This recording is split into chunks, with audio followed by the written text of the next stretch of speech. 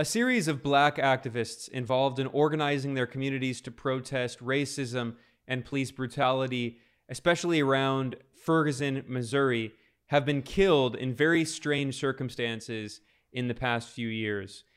Most people around the world have heard of the mass movement Black Lives Matter. It began in 2014 when police in Ferguson, Missouri, which is a suburb of the city of St. Louis, killed the black teenager Michael Brown, and the community protested. It set off this mass movement against racism and police brutality. Now, some of the community members who were not that well known, working class black activists, have died in very strange circumstances, have been killed, and in some cases have had their cars lit on fire, and yet they're not very well known. Meanwhile, the corporate media and big billionaire-funded foundations handpicked a small handful of so-called leaders who were never appointed by their community. They were certainly never elected in any way, and claimed that they were the so-called leaders of Black Lives Matter, ignoring the grassroots working-class black activists.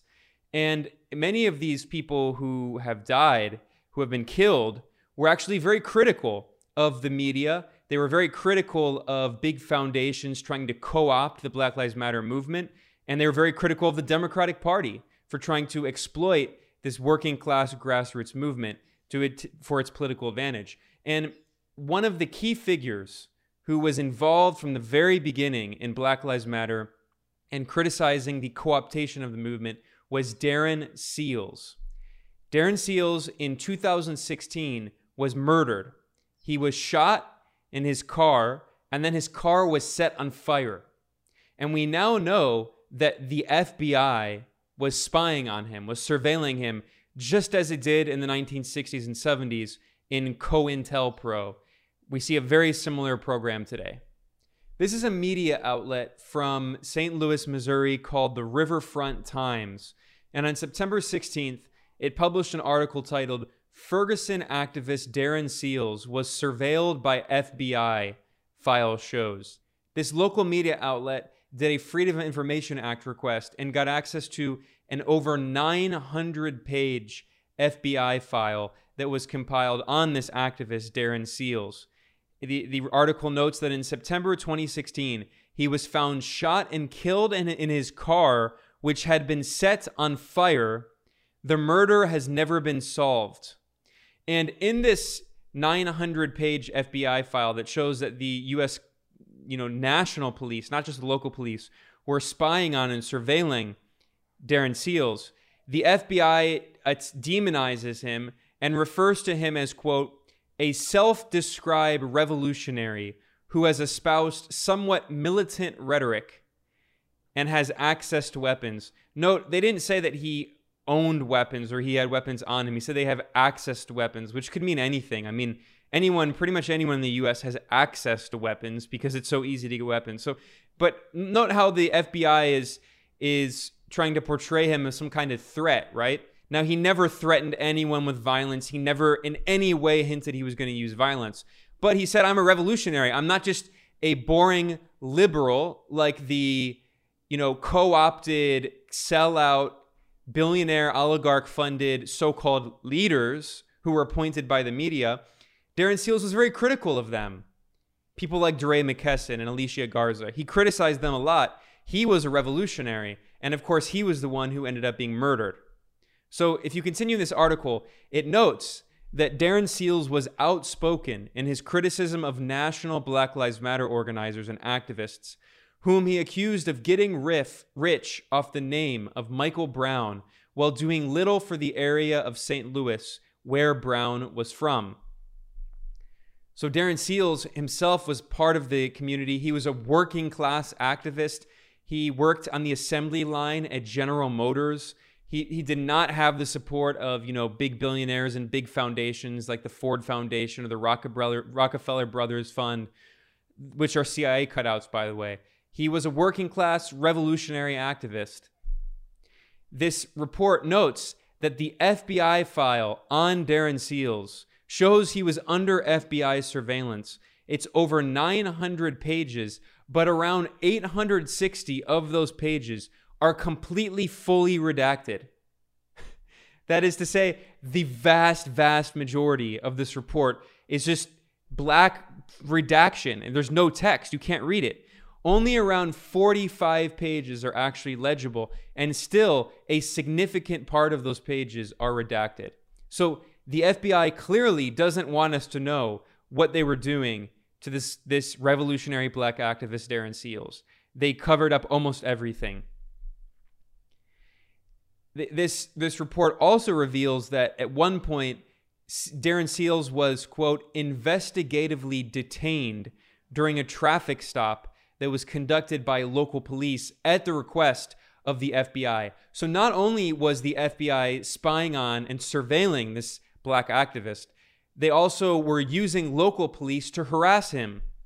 In June 2016, just a few months before he was murdered and had his car set on fire, he was stopped by police and they were questioning him. And the report notes that an FBI agent and a U.S. Marshal they helped the local police in the stop. And then they searched his car and they found nothing because he was a law-abiding, person. He was not in any way engaged in criminal behavior. But this shows how the FBI and U.S. police were trying to criminalize the working class revolutionary black activists, while the corporate media and the Democratic Party elevated a small handful of opportunists who were completely, anti-revolutionary and pro-imperialist and pro-capitalist, and they picked them to be the so-called representatives, even though they didn't represent their communities in any way. And in its file on Darren Seals, the FBI already tried to poison the well by claiming that anyone who might think that police could be involved in killing him are spreading dangerous so-called conspiracy theories. Here's this line from the FBI report, saying, "It is anticipated that violent protests may be generated by his death, as conspiracy theories are already forming that Seals was killed by the police because of his Black Lives Matter affiliations." So poisoning the well there, of course, ignoring the fact that there is a very long documented history of U.S. police agencies murdering black revolutionaries, including, we know that the FBI and the Chicago Police Department murdered the Chicago Black Panther Party leader, Fred Hampton, in 1969. A former NYPD officer said that the NYPD was involved in killing Malcolm X in 1965. In 1999, a civil case in the U.S. justice system found that the U.S. government was involved in killing Martin Luther King Jr. But, of course, we're going to ignore all of that history. Ignore COINTELPRO, the FBI program to surveil, blackmail, threaten, and even kill black activists and leftists and communists and anti-imperialists. The counterintelligence program, or COINTELPRO. I mean, we see a very similar situation today. We can see that very clearly in this article about this 900-page report from the FBI monitoring this revolutionary black activist. Now, Darren Seals was not like these opportunists and Democratic Party operatives who were handpicked by the media and elevated to be famous. He was a revolutionary. He called himself that. In his Twitter account, which is still up after he was killed, he went by the name King D. Seals, obviously Darren Seals. And if you look at his Twitter bio, he refers to himself as, quote, a businessman, revolutionary, activist, unapologetically black, African in America, So clearly condemning U.S. imperialism and white supremacy, referring to the United States as America with 3 Ks.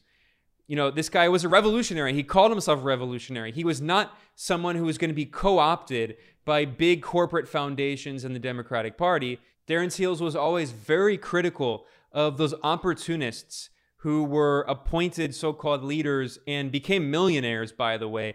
They cashed in on this working class black movement, and they were given huge grants by the Ford Foundation and the Rockefeller Foundation, the Rockefeller Brothers Fund, Open Societies Foundations, Omidyar's Foundation, all these billionaire oligarch-funded groups that, by the way, have historically been CIA cutouts used to co-opt the left the CIA would use these big foundations to fund what it called the compatible left.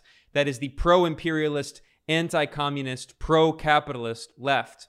And DeRay McKesson is a good example of that. This guy, DeRay McKesson, who called himself a so-called leader of Black Lives Matter, even though he wasn't even from Ferguson, people like Darren Seals condemned him as a vulture, and he was a complete opportunist. And we saw that DeRay McKesson was always a center-right neoliberal Democrat. He ran for office as a neoliberal Democrat, and he lost. He got like 2% of the vote. And furthermore, DeRay McKesson got his start working for Teach for America, which is a union-busting operation to break teachers' unions. So we saw also people like Alicia Garza and these other opportunists who have always worked at organizations funded by big billionaire oligarch corporations and foundations, Google, Microsoft, all these massive big tech corporations that are destroying the world. And yet you have working class revolutionaries like Darren Seals who are murdered. And he's not the only one. There have been multiple activists, revolutionaries from Ferguson who ended up being murdered. So I'm just going to end this video and podcast here with a few comments from Darren Seals. I mean, he really put his life on the line. He sacrificed his life trying to fight against racism and police brutality. And he didn't make a single cent from it, unlike these opportunists who made millions of dollars. Here are a few quotes in which Darren Seals condemns those vultures. He condemns the opportunists. And he also, by the way, condemns the U.S. war machine and points out how the U.S. empire itself, U.S. imperialism, is predicated on the military-industrial complex and violence and murder, just like domestically, the U.S. state is fundamentally built on white supremacy and systematic state violence against black people and Latinos and indigenous people and poor people. Here are a few final words from Darren Seals. Rest in peace. Man, money at the root of all evil. Being broke is the root of all evil. White supremacy is the root of all evil in this country. Money don't mean shit, man. Like, that's a piece of paper, man. That shit ain't shit, man. Power. Because a lot of black people got money, man, but they don't got no power. They don't know how to use it. That's why the government, they're going to war every year. Taking resources, land, gold, oil. I ain't getting in for no money. First of all, I didn't even know you could make money off that type of shit. Like, I didn't know shit about the soliciting grant fund shit. I came out there strictly to talk about racism, educate people, let them know how we need to come together and use our funds to grow economically. Cause that's the real way. You beat racism by cutting off that motherfucking lifeline. We don't need y'all. We ain't giving y'all our money. That's my whole thing. But people want to know that. Everybody starts as an opportunity. Let me start an organization. Give me a couple grants. Start me a couple GoFundMe's. Tweet a little bit. And now, they big shots. They traveling the world. Then these oils getting paid 5-10 grand a month. Traveling the fucking world. Speaking like y'all fucking helping the community, ain't doing shit for the community. You sell out motherfuckers. Y'all made these motherfuckers into who they are.